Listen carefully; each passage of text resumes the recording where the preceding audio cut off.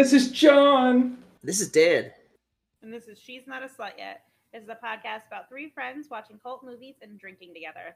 This week we'll be reviewing my pick, Army of Darkness, which was released in 1992. So Dan, go ahead, take it away with some box office stats. Right before he does, why is it that everywhere that I went online to kind of look about this movie, they always quoted it in 1993 and 1992? Like, why? I don't know. I couldn't figure that out. That freaked me out. I was like, excuse me, do I have the right movie? Possible that it came out in theaters in 92 and then it came to video on 93, but regardless, it's from the early 90s. It probably didn't go to very many theaters, like he's going to mention. Yeah, so as far as this movie goes at the box office, it took $11 million to make. It made $4 million in its opening, so it's not bad considering how much it made overall. Only made $11 million, so barely broke even. Worldwide, it did not get an international release, so that's your domestic total is the total. It won 12 awards and had 7 nominations. It's pretty highly rated, considering once you watch this movie, it seems kind of campy. But it has 7.5 stars on IMDb, 73% on Rotten Tomatoes, and then 87% for the audience score. So it's pretty well liked for a third sequel of a kind of awesome trilogy. All right. Well, Nadine, tell us some interesting facts. I will tell you lots of interesting facts. You ready for it? All right. So all 3 Evil Dead films can be seamlessly cut together, which has been done by fans, though some introductory footage in the sequels is lost. This is the third, obviously, of the movies, but I feel like this one itself could actually be a standalone, because if you watched the first ones, or anyone who's a horror fan who's watched the first ones of these, you would know, like, it's completely different, but also similar to the other first two. Bruce Campbell says that in order to make it appear that the chainsaw was always running, tobacco smoke was pumped through a tube that was slid up his right pant leg, up his shirt, and into the chainsaw. During filming of the climatic sword fight at Arthur's Castle, Bruce Campbell suffered a small gash to his face when a decorative pin on his cape cut him during a stunt. He was immediately taken from the Pulsa Rosa Ranch location to see a plastic surgeon to assess the damage. At the examination, the doctor had to have the actual injury pointed out amid the myriad special effects scars and cuts Ash's character had accumulated during the story. Campbell was treated and returned to set shortly after to finish the scene. Where did he get cut? What doctor was this? Well, yeah, I don't know where he's bleeding. There's too much. There's too much. So during filming, the Oldsmobile Delta 88 falling out of the sky was shot twice. During the first attempt, the 25-ton crane lifting the car failed due to mechanical problems and toppled over the edge of a cliff at the quarry location where filming was taking place. Fortunately, no injuries occurred because the crane operator jumped from the cab before the crane went over the edge. Days later, a larger 80-ton crane was brought in to remove the damaged crane and reshoot the car drop. In the final edit, elements of the reshoot as well as footage from the end of Evil Dead 2 were used. Wait. Did they drop the same Oldsmobile twice? Probably, because that's actually the director's car. Because I remember watching it, and I thought the roof was already pre-dented before it landed again. So I think they were like, I don't have the money for another car, so here you go, guys. So the car, I'm pretty sure it's actually the director's car. Unless he got like a second one like his that was dropped or something like that, but I'm pretty sure he had that car and he used it in a lot of his movies in the earlier years. So when you have that scene where they're pulling shit out of the trunk, that shit was already in there. Like he had already had all of that in there. That was just his stuff in his trunk. It's not only is he too lazy to get a new car, he's also too lazy to clean the car. Oh, right. This director's my kind of cup of tea. Actually, you'll recognize the director if I send a picture of you two. I was going to say He's in all 3 movies and the show, I think. Let me see if I can find his pictures. He's a pretty famous director, too, if you're a Marvel fan. Yeah. Well, I was going to bring that up when we get into, like, the... but you unfortunately decided to, pre-say it all. So now we weren't expecting it. It's not as great. That's unfortunate, dude. I'm sorry. I'm sorry. Let's see, director Sam Raimi. Yeah, look him up. You'll be able to recognize him. Okay, let me look up his nice little mug. Oh my God, he's that weird, creepy looking dude. He did Spider-Man? Yep. Yeah. Wait. And he's doing the next Doctor He's doing Strange. Doctor Strange: The Multiverse of Madness. Yeah. All right. For some reason, I now have an appreciation for this man. Yeah. Alrighty. I legitimately almost just yelled out to my fiance. I said, "Come here, look at this!" And I realized I'm in the middle of a podcast. So this film was infamous for having 4 different versions: the U.S. theatrical, the European, the director's cut, and the U.S. TV version. Each included deleted extended scenes as well as scenes that were re-edited in a different order depending on what version the viewer was actually watching. The one that had the most restored scene was the 90-minute US TV version. All these versions have been compiled in a box set that was released in both the US and Germany. Yeah, that's like the plug and play Nintendo 64 crap they pulled with the Japanese version and the American version, the Canadian version, all that stuff. Yep. So during the scene Why? They didn't even make that. They didn't. I'm so sorry. Did they? They didn't even make it past the international level, right? So why did they release so many cuts? They didn't make it internationally when it was released that way, but obviously it made it overseas.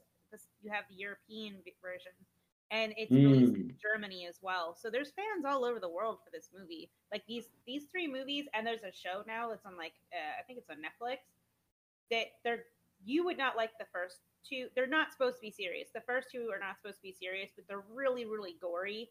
And they're supposed to be kind of comedic. And they definitely have one-liners in them, but the first one in particular, I think you would have a hard time watching. The second one, you'd probably have an easier time watching, to be honest with you. This one was the easiest of the 3, which is why I picked this one first.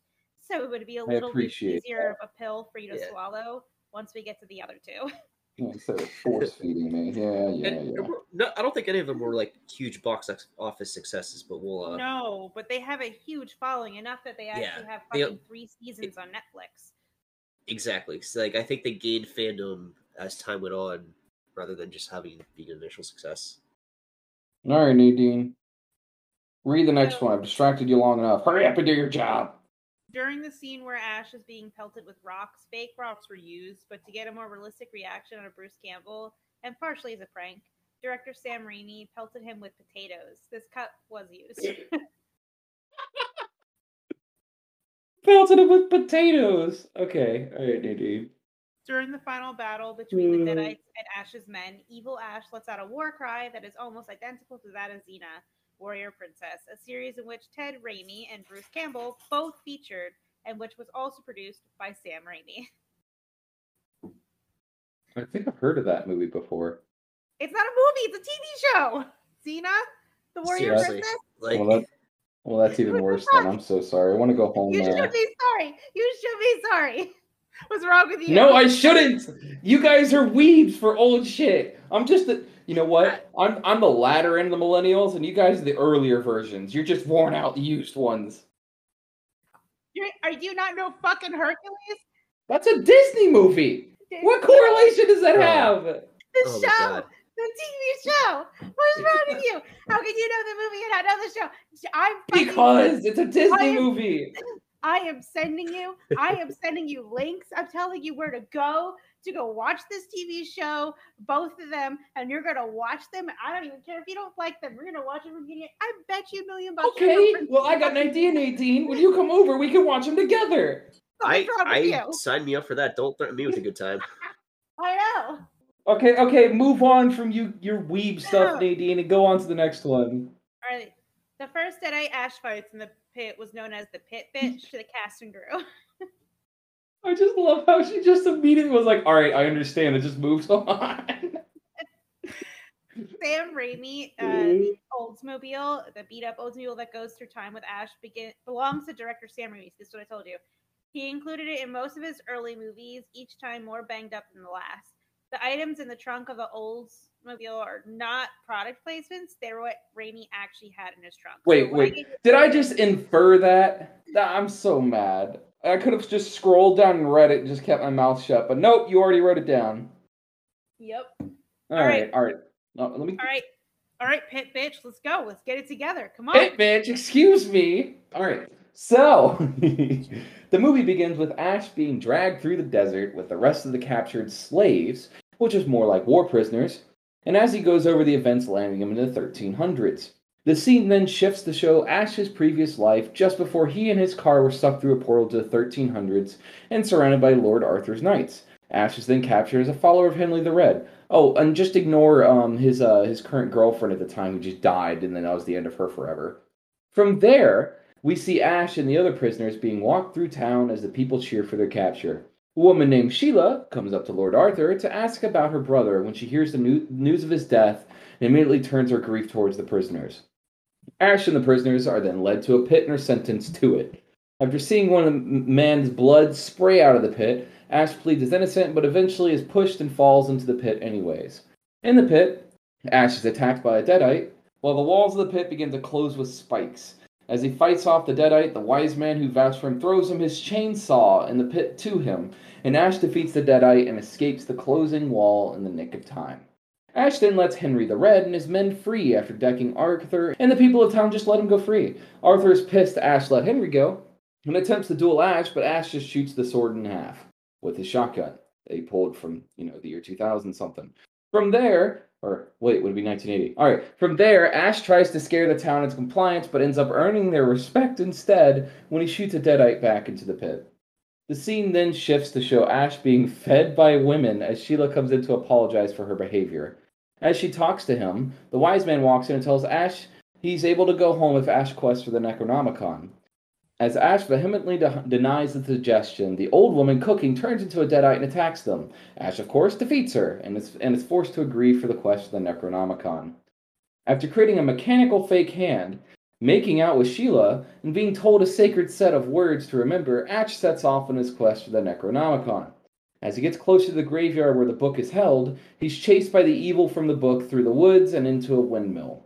Thinking it's best to wait out the evil, Ash sets up camp in the windmill. While cooking dinner for him, he sees himself in the mirror and breaks the mirror, letting loose a dunny mini-hymns that cause chaos. After knocking Ash out and tying him up, one of the little Ashes jumps into his mouth and starts to grow a larger version of himself off of Ash's body. After it separates from Ash's body, it introduces itself as Bad Ash and begins dancing and singing that Ash is a goody two-shoes until Good Ash shoots his face off. Ash then gets started on dismembering Bad Ash's body and burying it as Bad Ash tells him he will never get the Necronomicon. Just, that entire scene was so confusing to me. Okay. From there, Ash travels directly to the graveyard to get the book. Once there, Ash finds there's not one, but 3 books to choose from. Deciding to get just choose one, Ash opens the closest book and gets sucked inside of it. After desperately climbing out of the book, Ash picks up a second book and gets attacked by the book and bit on the hand. It flies around him like a bat. After failing the first 2 times, Ash goes to pick up the book and recites the words, but he can't quite remember all of the words, so he just says, fuck it, pretends to say all the words and tries to take the book anyways. After Ash picks up the book, the dead begin coming out of their graves and the headstones are shooting off like rockets. And as Ash runs away, the scene then shifts to show Evil Ash being resurrected as well. When Ash arrives back to Lord Arthur's castle, he finds his mistake will most likely destroy the town, and argues to be sent back. Lord Arthur agrees to send him back once he sees that Ash won't help them, and the town turns their back on him. After fighting with Sheila for his decision, a flighting deadite swoops in, terrorizing the town, and eventually kidnaps Sheila, which is hilarious. The scene then shifts to see Evil Ash has become the leader of the army of the dead, and is ordering for more of the dead to be dug up so they can take back the book. He then demands for Sheila to be brought to him and immediately assaults her, making out with his nasty little face. Back at Arthur's castle, scouts has arrived with news of the dead army's approach, and the town begins to think it's best that they leave. Of course, Ash is like, and steps in and convinces everyone to stay and fight for as long as Henry the Red and his army come as reinforcements. The scene then shifts to the undead army gathered as Sheila is revealed to now be a deadite. The scene then switches again to show Lord Arthur and his men retrieving Ash's car from where they had left it. From there, the men armor the car and put together weapons from Ash's trunk. After finishing the preparation, the scout rides in and tells everyone the army of the dead is coming. From there, we see the undead army head towards the castle to get a book. Ash and Lord Arthur's men are able to hold them off with some of the weapons they created from Ash's trunk, but there were too many dead, and eventually they breach the castle, with a lot of hilarious dying noises. After the breach, Ash drives around his car, running over the dead until he sees Sheila and crashes his car. After crashing his car, Sheila turns into a deadite and attacks him. As Ash kicks deadite Sheila into the pit, Lord Arthur is shot with arrows trying to protect the book. The battle looks more like it's coming to an end with the dead on the winning side when Henry and his men ride in to save the day. As things are looking to be heading up, the Deadite Captain, or, Evil Ash, reborn, starts cutting his way through to the book. The Deadite Captain almost reaches it when Ash attacks him. As they fight, they travel up the castle walls, allowing Ash to set the Deadite Captain on fire and kick him over the wall. Just as Ash thought he won, the Captain climbs back up the wall, now a skeleton, mind you, and grabs the book, then kicks Ash down by the catapults. The Deadite Captain then jumps down after Ash to kill him, landing on the catapult that just so happened to have explosives on it. And to end the battle, Ash grabs the book back and catapults the Deadite general in the air, which explodes. After the battle ends, Sheila miraculously comes back to life and reunites with Ash. Arthur and Henry make a truce with each other and decide to create a unified kingdom of their people. The scene then shifts to show the wise man getting Ash a potion and telling him to recite 3 magic words to go back to his time. Ash and Sheila then kiss before he rides, and he leads on his horse to go back to his own time. The scene then fades away as he's riding off to the sunset, and Ash is telling his story to his coworker at, S-Mart. S-Mart. Smart. As the day goes on, one of his female coworkers approach him to tell him they like his story when the evil from the book comes back and creates a Deadite out into one of the customers. Ash obviously just kills her and saves the female coworker he was talking to. The movie ends with Ash saying, "Hail to the king, baby," before kissing the coworker he just saved. You cannot tell me this is not just a mix of Rambo and the oh god, what is that guy's name? The hey there, sexy mama, like that guy. Elvis? Johnny Bravo. It's Rambo and Johnny Bravo mixed together. I can see Johnny Bravo. Johnny Bravo. No, I see a lot of Johnny Bravo in this guy. Like, whoever created Johnny Bravo definitely took some inspiration. Okay. To start this out on a review note before I take another shot, just to kind of drown away the pain of reading that, I have to tell you, when I first watched this movie, I was fully hands gripped on the seat in my chair. I told Tori to leave the room. I had my lights on. I had my alcohol at the ready. And the first scene happened, and then all the tension just fucking disappeared. And I'm like, is this really a horror movie? And then every single common trope, one-liners, his girlfriend just dying, him being grabbed by skeleton hands, and then getting like a literal 2-minute scene of him getting poked in the eye and grabbed in the mouth by hands, and he's going, "Ha, he, ha." I was just like, oh my god, Nadine, what did you make me watch? I'm not even sure if this is a movie. This is just comedic vomit everywhere. It's kind of like, it's got that Family Guy energy where they just kind of shotgun a bunch of jokes at you and hope that one sticks and then you remember that scene. This is definitely one of the least horror of the 3, for sure. And it's actually the least gory of the 3 of them. But all 3 are not meant to be serious. None of them are meant to be serious movies. They're all kind of supposed to be like making fun of horror movies. This one is like making fun of horror movies and fantasy movies all in one, and it's got all the tropes from the original movies in it. And I think it's just a good movie. Personally, I like how trashy it is to the point where it's actually become kind of hilarious. Yeah, like this is definitely a bunch of tropes thrown into a blender from like horror, fantasy, Texas Chainsaw Massacre, and all that other nonsense, which I haven't watched, by the way. I just know there's a chainsaw. And then they just put like a huge comedic blanket over all of it, and it comes together in my opinion. But it's okay. I really want to tear this down by some scenes, right? I have so many things that about this movie they irk me so much they make me laugh. They do. So I'm gonna actually go through the synopsis partially just to kind of get some things. But in the beginning, I left out some scenes just so you know. Wait, what? I left out some scenes in this description just so that. Well, I'll try and remember it as best as my ability then. So I mentioned this before, but him and his girlfriend go to the woods. And his girlfriend just straight up dies.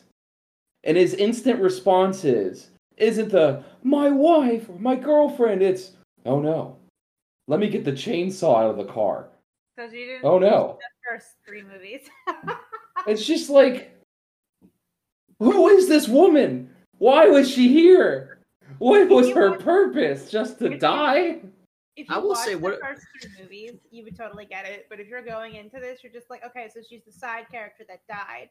But when you watch, because when I first watched these movies, I watched them out of order. I watched 3, then I watched 2, then I watched the first one because I didn't realize it was a trilogy. My older brother had this movie like on DVD, so I just watched it when I was younger, and I didn't realize there was other ones, and I found other ones, and I was like, oh, it's the same guy who plays in this movie, and I was like, oh, wait a second, this is the one that came before this movie, and then I was like, oh, there's another one that comes before this one, and that's how I watched them. So when you watch Oh, it, so basically you pulled a watching the Star Wars out of order type of thing. Well, Kinda, so I had yeah. the opposite effect because Nadine showed me the first 2 last year, and I really liked them. And I saw like I think it's on Netflix, the Ash versus Evil show, Evil Dead. Evil Dead.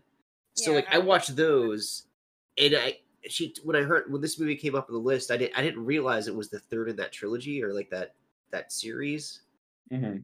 So watching this, I completely forgot about those movies, and I didn't realize. But like they're so disconnected.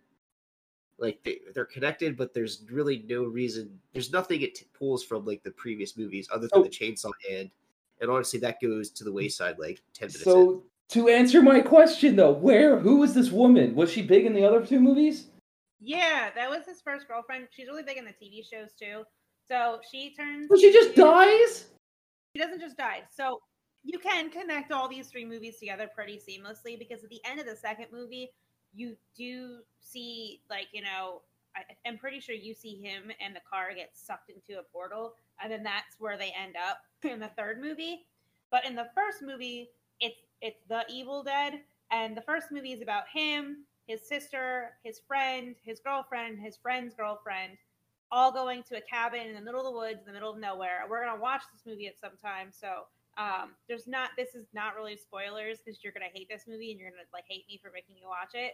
But basically, they all kind of die because there's like the Necronomicon. They listen to a tape where like an archaeologist had read from the Necronomicon, which calls the Evil Dead, which was already kind of in the farce anyway, and it starts like slowly but surely possessing everyone around him except for him. It possesses his hand, but he cuts his hand off, so that's why he doesn't have a hand. And his girlfriend turns into a fucking laughing demon doll looking person, and he ends up having to kill her, and he like is heartbroken about it. She comes up in like the show, the second movie, the third movie. Like she's always on his mind, but he's always fucking a million other girls. So like I don't know how serious you can take his love for her. To be honest with you. Okay, so she's just a random character to add some spice to it. I get it. You know, a lot of 80s movies, a lot of 80s and 90s movies are like that. I get it.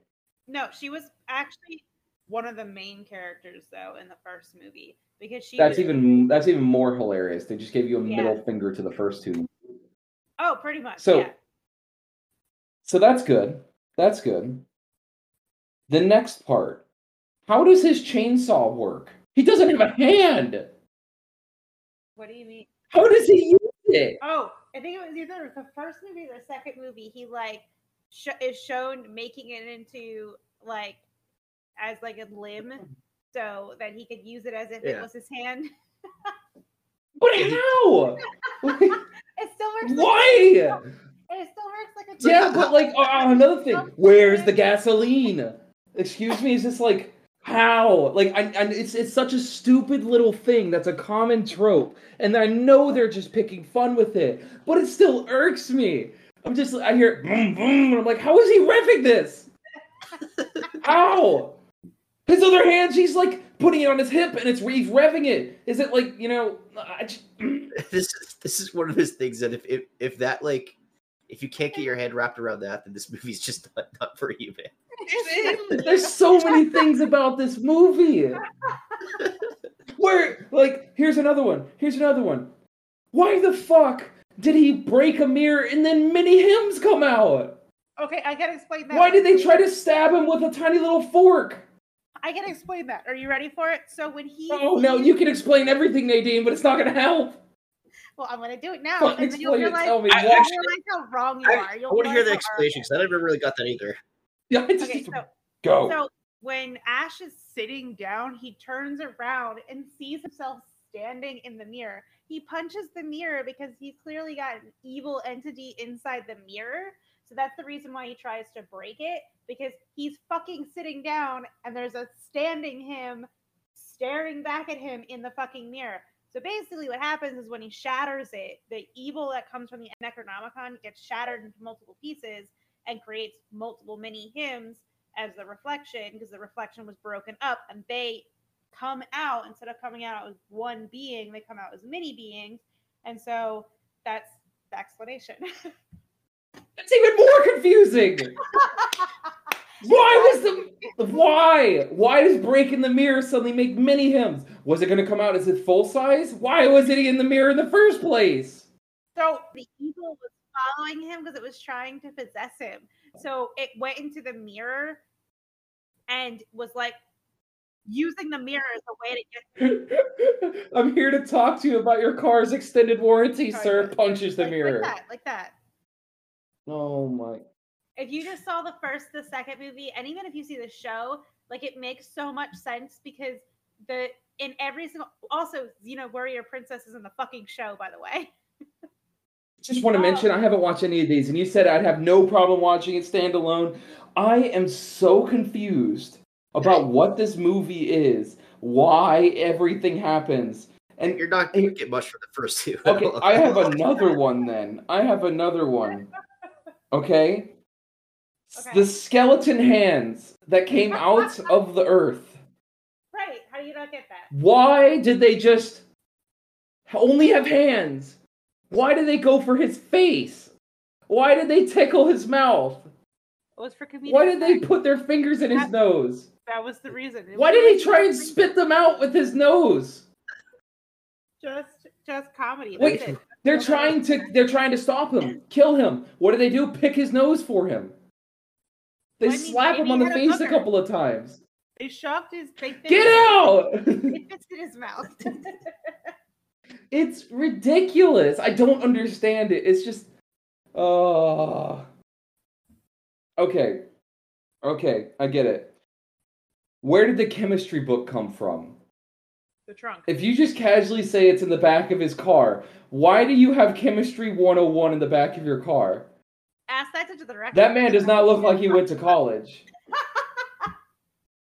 That man looks like he's playing what's his face from The Office, or not that Office movie you guys maybe watch, holding up the mug. He looks like him. Here's the thing. The funniest part about that statement that you did is when I was watching it again tonight, a few nights ago, for the synopsis portion of it, I was like, wait a second. So the director was the one who had that book in his trunk already. Like, he didn't place it there for product placement. Why the fuck did he not clean out his trunk since college? Like, why the fuck was that in there? That's even funnier. Like, if he used the things in his trunk to just randomly create this movie. Right. Like, why was it in there? Like, what, did he not clean out his trunk? Because they said that he just emptied his trunk. He saw all the ingredients to the recipe, and he's like, "Aha! The Powerpuff Girls. I create you and create this fucking movie." If you just opened my trunk right now, and it was just a movie, I think you have your niece's Polly Pocket stuff. I think they're actually your toys from your kid that you're supposed to give to your nieces. Yeah, I did. Oh my god. My trunk is literally empty. There is not a damn thing in there. Only a spare tire, and that's it, right? I do not have Chemistry 101 in my trunk. Why do you need a textbook in your car? He just never cleaned it out. That's not besides the point. Why is he studying it like it's the most brilliant thing in the world in creating gunpowder, bombs, flaming arrows? Like, I wanted to know this when I was a kid. Like, why? Why do you casually have all the ingredients to create gunpowder laying around? I mean, that is some I love the fact that it's just random shit in his trunk and he's incorporating it into the plot of the movie. That's right. I thought that was really funny. Yeah, for that fact, I think this movie's getting bumped up 1.5 points. Dude, yes, this movie to me just doesn't make any sense. I haven't watched the other stuff, right? So to Nadine, it's like, oh, yeah, that has an explanation. What is this movie then by itself, right? I've only watched this movie. I'm seeing little jiggly skeletons that clearly look like they're being waved off camera, and they tried to, they paused it, put the skeleton in different stop motion freaking jiggly skeletons, and that's an enemy? Or Wait. like I just Wait till you see the other movies. You're gonna be like, "What the fuck did he?" Yeah. You're gonna be like, It's "How just- did you get any of this out of this? What? How did you watch that one first? Why did you watch this? Why are you watching any of these movies? Go fuck yourself." So this is what I think of when I think of a cult classic movie. When I agreed to do this podcast, this is the shit I was expecting. This crap is what I was expecting. Where you scrape the bottom of the barrel for the most B-rated movies in existence, you find this. And then you're like, oh my god, it's so perfect. And yet to a person like me who doesn't watch these type of movies, I'm like, what the fuck am I watching? It's so weird. It's like a jigsaw puzzle if all the pieces were out of order. Like, I don't understand. That's the beauty of it, though, is because, like, where you have, like, all the corporate studios, like, having so much say in the final product of the movie, you know that this movie, the director had free reign to do whatever he wanted. Yeah, they had. No one was like, "Look, you can't do this." This guy literally went in and was like, "Fuck you! I do whatever I want." Yes. I have another thing. Why is it the only person that was affected and turned into a deadite, Sheila, comes back to life, no longer a deadite, but all the other skeletons are like, run away, run, and they start booking it. But anyways, she's alive. The skeletons are just running away. How? How does this work? So that one I cannot explain because in every single movie and even the TV show, like the way that it's explained, her miraculously coming back doesn't make sense. You got to imagine they're shot half of these, like they have limbs taken off, and the deadites keep coming back, right? Because the body is what they possess. The person's dead at that point. I don't understand how she did not become dead or how you didn't destroy the book or anything like that or get rid of the actual evil. You just defeated the main Even guy. if you get rid of the evil, she's just dead. Yeah, right? I still don't get that. That was the one part in the entire movie I cannot figure out. That was the only part in the entire movie you didn't get. Excuse me? I'm pretty sure there's not a damn moment in this entire movie I actually got. Wait, now did she die before she became a deadite? He was fucking made out by a deadite dude, and the dude's like, evil Ash, and then all of a sudden she's just this deadite. She was attacked by him. She was she was kind of raped by him, and I think the evil possessed her, so she became a deadite. But no one has ever become a deadite in any of in the TV show or any of the movies has not been a deadite after they've become a deadite. Like even the one girl was possessed by a demon, but it was a higher level demon in the TV show. It wasn't a deadite, and she was able to be exorcised. Once you're a deadite, though, I think you're stuck a deadite. So I don't understand how she came back and no one fucking else did. And there was no ceremony to it.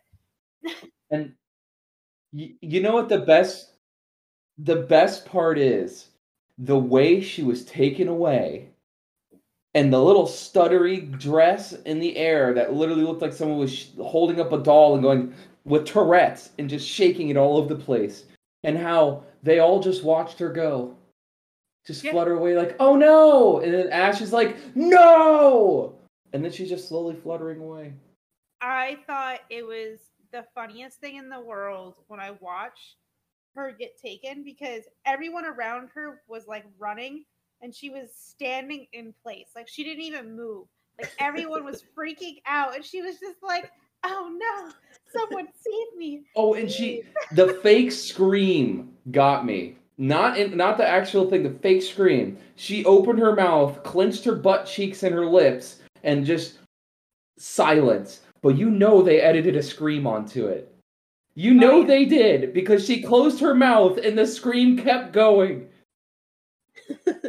It kept going for like half a second longer. And then it just claps her on the shoulders and carries her away. No struggle, mind you. Just, she might as well have been T-posing as she was getting carried away. Like, that was the end of all the animation effort for her. She just got carried away as a statue. Like, oh. even with shit. Why like didn't that, he die when he dropped from 200-300 feet in the beginning of the movie? Oh. Why did he just go bam? Oh. I think this movie, like, the more you think about it, the more it falls apart. But this is the third in a trilogy of horror comedy movies. It's kind of what you're getting into. Okay, this to me radiates the same energy as Weird Science, but without all of the creep factor to it, right? Right. It radiates that Yeah. strange, what the fuck am I watching? What is going on? Why am I trying to question this? Because it's pointless to, because it's nonsense to begin with. But this movie, even though Weird Science, for example, had that, they had a plot line, right? This movie, I guess you could call it a plot line. But where did the portal come from? So it's the Why is it pulling him back? It's the continuation. I just don't get it. So it's a continuation of the first two movies, and then in the beginning, it does give you an explanation that he got pulled through the portal. It's a quick explanation. Don't get me wrong; it really kind of smushes the first two movies in a very tiny little explanation, but it does explain it, which is why I was like, you could watch this as a standalone. Like, I got what he was saying from the flashback from his previous story as a catch up. Like, you could do that. But if you watch the first two movies and then you watch this one, like, it makes a little bit more sense. But you gotta remember, I watched this first before the other two movies, and I had no problem understanding what I was watching. Nadine, you're like a decade older than me, right? No, Jesus I'm Christ. not even. I think 30 I'm a yet. decade older than you. Yeah. I'm messing. Well, you're in a different generation than I am, right? No, we're the same generation, Kind of. you bitch. No, we're different generation. So, the reason why I say that is, you know what movies I grew up on? I grew up on Marvel movies. I grew up on DC movies. I grew up on explosions and high quality graphics. I didn't grow up on these type of things, right? And the reason why I say we have a generational gap is not to traumatize you because you're old, which is totally not what I'm trying to do, but because your taste in movies is what my dad's taste in movies is. And that is strange to me because he would eat this up, spit it back out, and admire it on his plate, right? I can't imagine myself sitting in a theater watching this and walking out and be like, damn, that was the best $2 I ever spent. I don't get it. This movie doesn't make sense to me, and I don't know why I watched it, but it's so good that I can't say I'd hated it. I'm conflicted. I have like a crazy, like, all over the place taste when it comes to like movies, music, and books. I'm so sorry, Dan. You have to put up with that. Oh, he does. Oh no, He does. and I will say, like, this is not a movie I grew up on either, but I can't appreciate it very much. You got to remember, I grew up with a very odd family dynamic. So my taste in music, movies, books, things like that, I have my mom, my stepmom, my dad, and my stepdad.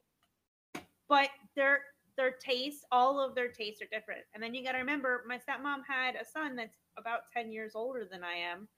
And so he came from a generation that had different tastes in music and movies and video games and all of that. So all of my tastes and stuff like that are some things that I found on my own that I really liked, or some things my parents introduced to me, and some things my older brother introduced to me. And so I did the same thing. I introduced my younger brother into all the things that I watched, and he's kind of like accumulated that. Why do you like this? Why do I like this? What is wrong with me? All of these movies are going to get introduced to me so I can watch them and talk about how I feel about them. It's like bringing a freaking notebook to a therapist about my shopping list. I don't get... Thanks, Nadine. But I will give them this. The music in this movie is on point. It is good. It is something I would listen to outside of it. I will also give them credit to the prop usage. How many fucking skeletal hands did they have to buy from the Dollar Tree for this? How many, the outfits that they got. clearly are not accurate, but they look good. Why on earth does the woman have powdery makeup on, Sheila, in the 1300s? That's a really good I'm question. going back to it, guys. I'm sorry. I'm going back to the why the fuck is this happening again. I'm sorry. I just keep I keep approaching back to like why the fuck is this part of this movie? Yeah. It's And I like my think- brain is melting, but I'm enjoying it. And it hurts. No, and you haven't noted here, like they definitely dumbed down like the special effects and like the style of this movie. It says it's in like 92, 93, but this does not look like a movie from the 90s. This feels like a movie from the 80s. Yeah, the original movie came out in like 1983, I think. So literally 10 years prior, the first one. So I think they tried dumbing down the special effects for this movie so that it would match the movies that came out in the 80s, so they could keep going. And when you watch the TV show, it's they have some special effects that are now, but a lot of it is like stuff that you would see come out from the 80s. They try to keep it as close to what the fans would love as possible. Yeah, is it like aren't like the skeletons mostly like stop motion? Yeah, they're stop motion. If that was the actual live action camera shoots of them jiggling skeletons, I'd be more impressed. Yeah. Definitely stop motion. I think there's another thing in here that like really stuck out to me of this movie that really just made me laugh way harder than I should have. And that was two things. How the skeletons had beards, mutton chops, goatees, amazing luscious locks, and they all spoke in different accents. Yet they're in a medieval time. Well, why are they speaking like? And it's comedic because it's fucking hilarious. Like, why is this person Irish and they're in the medieval times? So It just technically cracks me up. If it depending on where they would be located, because this was a desert-like setting. This is my history coming out, so let me have it. Oh no! They're in a desert-like Oh setting. no! So if this was an area along where the Silk Road would have been, it makes sense the graveyard would have had an eclectic ethnic background, because in the graveyards you see along the Silk Road, they have an eclectic background, like ethnic background. Like there's a bunch of different cultures. I get that. I get that. Why the hell is an American being transported to the Silk Road then? It clearly, and I will say this, it's clearly not located there because they have very American accents. All of them have very American accents. So that's obviously the acting, you know. But if you take it in a literal sense, you get a bunch of people that have sort of somewhat accents that are trying to make their accent, and then you have literal people with fucking Irish, Scottish, freaking Wales, German, all of these accents just coming in as it's just, it cracked me up. Okay. Oh, I buy it. I buy the Silk Road explanation. I'll put this out there right now. In the Silk Road in fucking China, you will find basically mummified bodies, and it's actual Celts. You have Celtic people there. They have red hair. I thought you were going to say mummified bodies of Americans. Not American. But a lot of them, they put on their accent for it. A lot of them try to like talk in an accent. They don't do great. I'm going to be honest with it. They're pretty terrible accents, which makes it that much funnier. But like, if that was the explanation, it would actually kind of make sense. 1300s is the Middle Ages, I'm pretty sure, and the Silk Road, I think, ended in 1453, so that would be around the time period. You know what I mean? Hey, with that climate, weren't some of the bodies preserved in a way that you could still see their hair color and stuff? No, I mean not really. Wait, say that again. I thought Nadine, I thought you showed me some of the pictures from like those like graveyards of like some of the bodies are preserved so that you can still see their hair color. Mm-hmm. They have the oh fuck, what's her name? It's the Beauty of something. Hold on, the Beauty. Yeah, where she's almost perfectly preserved. Yeah, so there you go. That's why the Deadites still have hair. But what kills me is that all of their skin has decayed off so perfectly that they're just bones. But they have this luscious beard. They have these amazing mutton chops, luscious Thor-like hair. They have it put into a Viking ponytail, for God's sake. And yet, it cracked me up when I saw them walking up like that to this clearly, medieval medieval castle, and then the way they screamed was all the exact same way too. Ah! Oh! Oh! It was just it killed me. That entire scene of the movie, the battling scene, is probably my favorite one before they got into the castle. After it wasn't really as funny. It still was, but before, oh my god, it was so good. Okay, the 4,000-year-old Chinese mummy was claimed as a Scot. Oh no, she's still on it. I'm still on it. So she was found along. She was probably Celtic or Scottish. She had red hair. She had the kilt-like dress.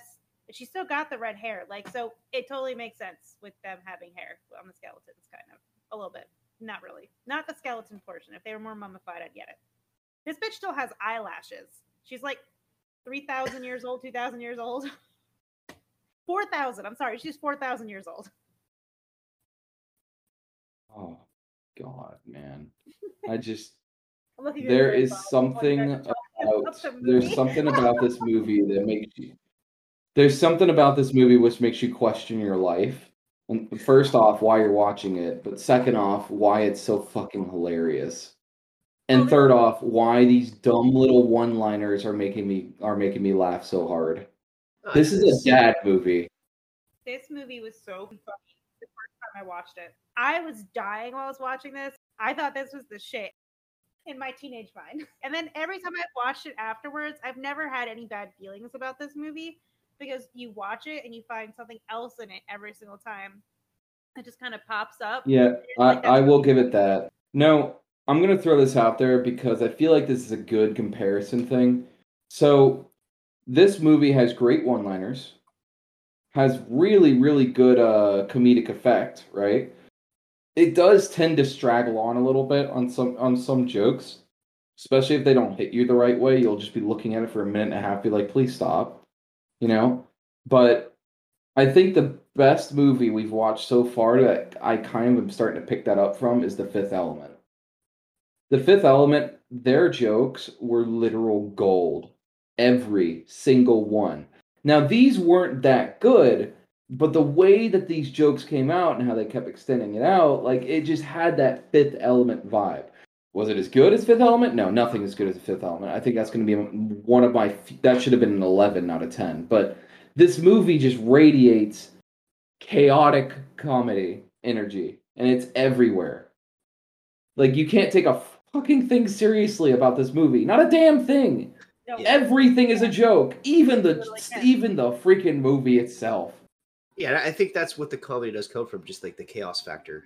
Like, Yeah. what you're seeing is so ridiculous, but you can't turn away. Mhm. Yes, yes, yes, yes. Not weird science. Weird science you can turn away because it's creeping you out. Yeah, there were some parts that were hard to watch. But I mean, that's basically what I have, Nadine. I am mentally melted thinking about this movie. I really don't know what to say else. Do you have anything else? Well, I mean, I don't know. I just love this fucking movie. I like everything about this movie. I like that they kept Oh the no. the monsters so shitty looking. I liked how like ridiculous they got with shit, like the little mini hymns coming out of the mirror, or the skeleton shoving their fists inside of his mouth. I love, I loved, I loved that like they had like the typical in the like old school fantasy dramas where like the chick was like, "Oh, come save me," and then she comes back as something evil. And he has to save her, but like in a way where it's like comedic. Like they did it perfectly, so it wasn't like, "Oh, I have to watch this again." It was like, "Okay, this is kind of funny. I can get onto this." Like I loved all of it. Yeah, I loved the comedy aspect, but every other part of this movie is just it hurts me. Like I think I've described it enough. It hurts me how many other issues there are with this movie, but it's so bad, it's funny. Yeah. So like when you get a like it's not surf Nazis must die, right? I'm sorry, Dan. Right. it's Every okay. every It's single okay. season, every single episode. Yeah, It's not like we watch it and we wonder why we're watching it because it's so bad. No, it's so bad that we can't help but watch it, which is what Dan said earlier. Like it's just straight up comedy. And if this actually had like a legitimate story to it that was really cool and really enticing, I think it would be a shitty movie. Yeah. But because of how outlandish, ridiculous, and how high the director must have been to just casually create this is what's funny. Yeah, that definitely comes through. Just like you could feel like whoever made this movie, they had a good time doing it, and it radiates through like just every scene. It's so ridiculous, but like it's just pleasant to watch. Like It I don't know if is. pleasant's a word, but it's just there's just something comforting about this movie. Yeah. It's not that it's so bad it's good. It's just it just owns itself as a terrible movie, and Oh, so and I think that's the yeah, trope on like it as well. Like yeah, it's laughing at itself for being so bad because it's mimicking so many other movies that were equally as awful but not as good. and that's the other thing about this movie. There's so many tropes that I feel like there's almost modern movies that like pay homage to certain scenes in this movie. Because there's For even real. things that like I feel like, dude, like did that happen like Lord of the Rings that came out like 10 years later? But like I don't know, there is just a lot of good. Like I honestly some of the Indiana Jones movies that I've watched Yes, that are yes, exactly like this in Indiana some ways. Jones. I had to say it, but there's like some Star Wars like notes in there Okay, too. all right. Star Wars you can't say it pulled off of this movie. I think Star Wars is probably the one that cemented a lot of this crap. Yeah, just like the campy action adventure kind of So the fantasy really scene. shitty stop motion animation Yeah, that is would never work today. but no, Like like ultimately, like it's such an old school animation art style, but because of that and how rare it is for me to watch something that has stop animation, it makes it that much fucking more hilarious. yeah, it's like if you watch any like individual scenes, it's bad, but just the sum of all the parts, it ends up just like This, becoming a great experience for you. this feels like what Fry from Futurama would watch in his downtime from his pizza You know what? shop. Fry It's has good that kind of fucking taste, John. You don't. You don't know Zeta. You're right. I feel mad at you for that. It's the same energy. I'm How did sorry. you? You know what? It's I like can't help it. You know what? I could tell you so many things that you don't care about, and now you're mad at me for things that I don't care about. it's like you Nadine, it's saying. called It's like equal you saying. exchange. It's like you saying, "Oh, I've never seen Buffy the Vampire Slayer. What's that? I don't know what that is." You don't fucking know Xena, you bitch. That show ended up outgrossing the show that it started off of. It's like saying Angel did better than fucking Buffy, but in this case, Xena actually did better than Hercules. Go fuck yourself. Yeah, I barely How remember did I Hercules, but hurt you Xena, I today? definitely remember. Jesus. All I said was I know Hercules. I don't know the other one. You You want know to know the why I know movie Hercules? Hercules. Because I You know watched the it because Disney. I'm a Disney child. Yeah, we're You not talking watched about the Disney movie. Hercules. We're not talking about the I'm movie. talking about Disney Hercules, nothing No, else. we're talking about WB17 Hercules. You I've bitch. never seen the other Hercules movie. Well, we're gonna. It's not a movie. It's a TV show. Excuse me. I don't just All right, go on Netflix, bored out of my mind, and watch every old shit that I can find, I Nadine. I'm sorry that watched my it tastes are not the same as when I you. was a child, and it would come on, and I didn't have cable, and I But was you were like, "Oh, born in like I like this show." 1960. It's not my oh fault. my, okay, 1991. Eat a dick. All right. I have nothing else to say. I'm done. I'm torn. I'm broken. I'm beaten. That's how I feel after discussing this movie. There's literally nothing to discuss but how ridiculous it is. All right, then, are we ready to go over to whether or not it's a cult movie? Okay, duh. I mean, yeah. What part of this is not a cult movie? Like, you want a cult movie? Scrape the crust off the bottom of the barrel, and this movie's gonna shine back at you. What do you think, Yep. Dan? no, I think this is like a rare instance as well, where like you get not just a sequel, but like the third sequel to an original cult classic. Because usually, like those sequels, like kind of fall off, Yeah, and and they're like not always I don't cults. think they can be considered cult classics either because the original got too big, and it's kind of it's just a ploy to make more money. But this is still in that heavy set like cult classic. They kind of stay true to form. even while going all over off the rails. And it's definitely a cult classic in my mind. Yeah, I mean, I agree. I I think want it's to a cult fucking classic rate this too. movie, man. And this I just I think it's don't. actually really interesting though that all three in this series are actually considered cult classics. The show is considered a cult classic show. Like you don't get that often. Like the Puppet Master, yeah, the first one's a cult classic, but the rest of them, there's like 10 of them. They're not all cult classic. I think it's just the first one. Pumpkinhead. You don't have that as like a fucking series of cult classics. There's fucking multiple of them. What about the fucking oh god, I can't remember what it's called now. The Leprechaun. They have multiple Leprechaun movies. There's only one of them that are considered cult classics. Yeah, or like Scream is like right. They have a million. You only have one of them considered a cult classic. This is the first time I've actually like consciously thought about this, but like it's true. This is the only one I know of where it's 3 movies that are from a series, and then they have a show that came up of it, and all of them are considered cult classics. What about Predator? Same thing. Not all of them are considered cult classics. Movies? Yeah, No, like I know a few of them are, right? A couple, but kind of, but like definitely not all of them, because I think there's like 5 or 6 of them. Well, okay, to be fair, if you decide to snort crack and create a movie, it's going to be a cult classic, and apparently the director did it 3 fucking times. And then he did a TV show. Hey, he's getting paid to make the next Doctor Strange movie, so. And that's great for someone that snorts crack. A Doctor Strange movie? Yep. All right, Nadine, let's rate this. What? Okay. I'm done. All right. Dan, give me a rating. All right, I will give this movie a 6.5. I think I like the 2 previous a little bit better, so that's why it's not as high as I could possibly rate it. But it's not a bad movie. It's just I kind of wanted something more like cemented in the horror genre from Evil Dead movie. So that's why I'm slightly lower. To be honest, if I was drinking. If I was drunk out of my fucking mind and you guys were here, this movie would be a 10 out of 10. Like, I had such a fucking good time talking about it. But in reality, for me, this movie is 7.5. Not as high as Nadine, but it just hits the right notes with all their stupid little one-liners. And I have to tell you, I haven't giggled that much since I watched fucking Fifth Element.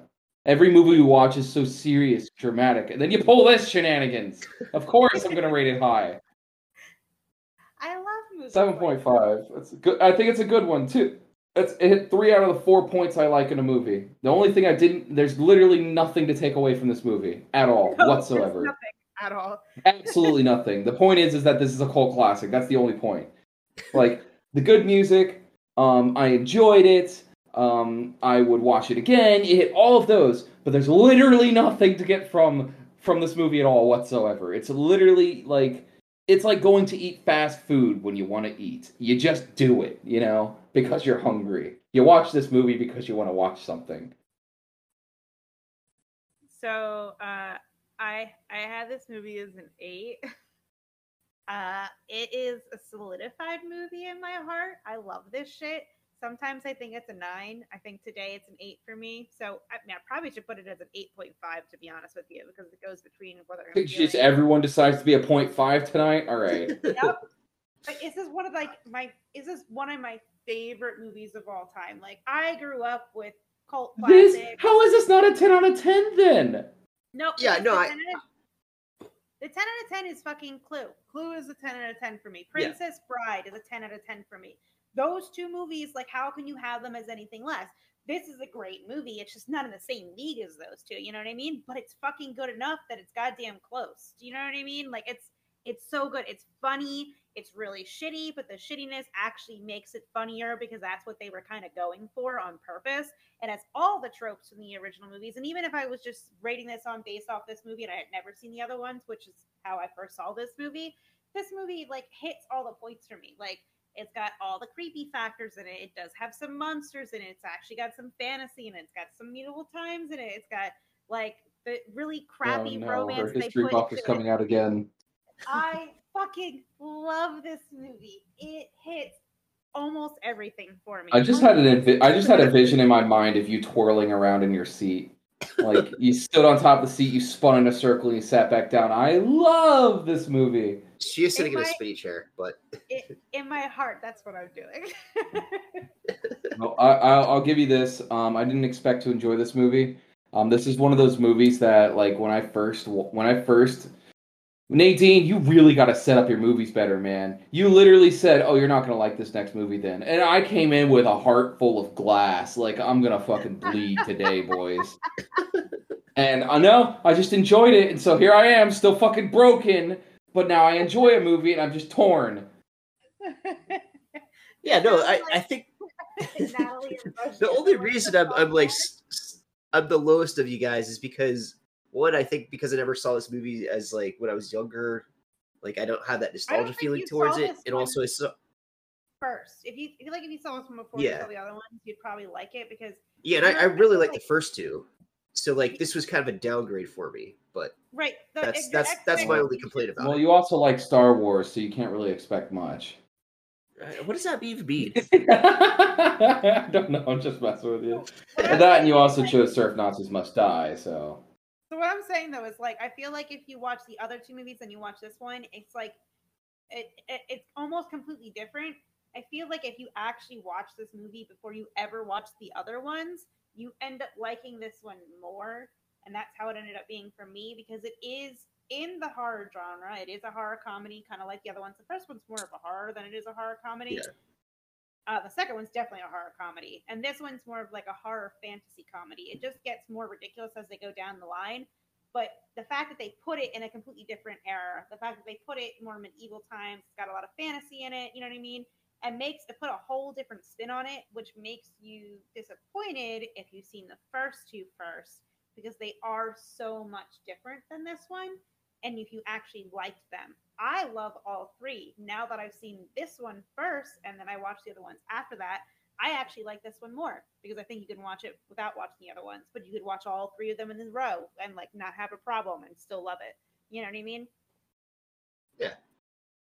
No, well, I just watched this one. All I can say is that this movie's funny as shit, and that's about it. All right, would we recommend this movie, Nadine? Yes or fucking no? Obviously, I would recommend this movie. It's part of my soul. Let's go. All right, Dan. Yes, absolutely. This movie, like, I think it's if you really are going to look into cult classic type movies and kind of this, especially the horror genre, or like this is, I wouldn't even really consider this the horror genre. It's more kind of a campy, spoofy horror comedy. Definitely watch this movie. It's a prime example of I'm going to be entirely honest with you. I'm just going to be real here. No, I wouldn't recommend this movie. Just, it's funny. It's good. You gave me a laugh. Would I recommend this to someone? Probably not. It's just like, there's nothing to this movie but comedy. If you want something funny, just do something else, man. Hey. Bad form, John. Bad form. What do you mean bad form? I just don't like. Bad form. No, I won't recommend it. Form. No. I refuse. You can't make me. All right, let's end this podcast. Anyway, so if you guys have any movie recommendations or want to talk about movies with us, you can find us on Facebook through our private group, Snazzy Podcast. Snazzy is spelled SNASY, or on Instagram at Snazzy Podcast. Or you can just email us at she's not a slut yet at gmail.com. If you guys like what you hear, please rate, review, and subscribe. It really does help us get out there and have more people find us. We don't have that many like people who like know us yet, but I would really love to have some cult movie fans just shit on John, basically. And excuse me. So, just as a heads up, we will be reviewing Dan's non-list pick, The Blair Witch Project. I don't understand how this fucking wasn't on the list to begin with. And that was released in 1999 next, so make sure to tune in again. That episode will be released on October 28th, 3 days before Halloween. So happy Halloween, motherfuckers. And John, good luck with this one. You're going to have a real hard time. All right. I'm done. Bye, guys. See ya. Save me. Bye.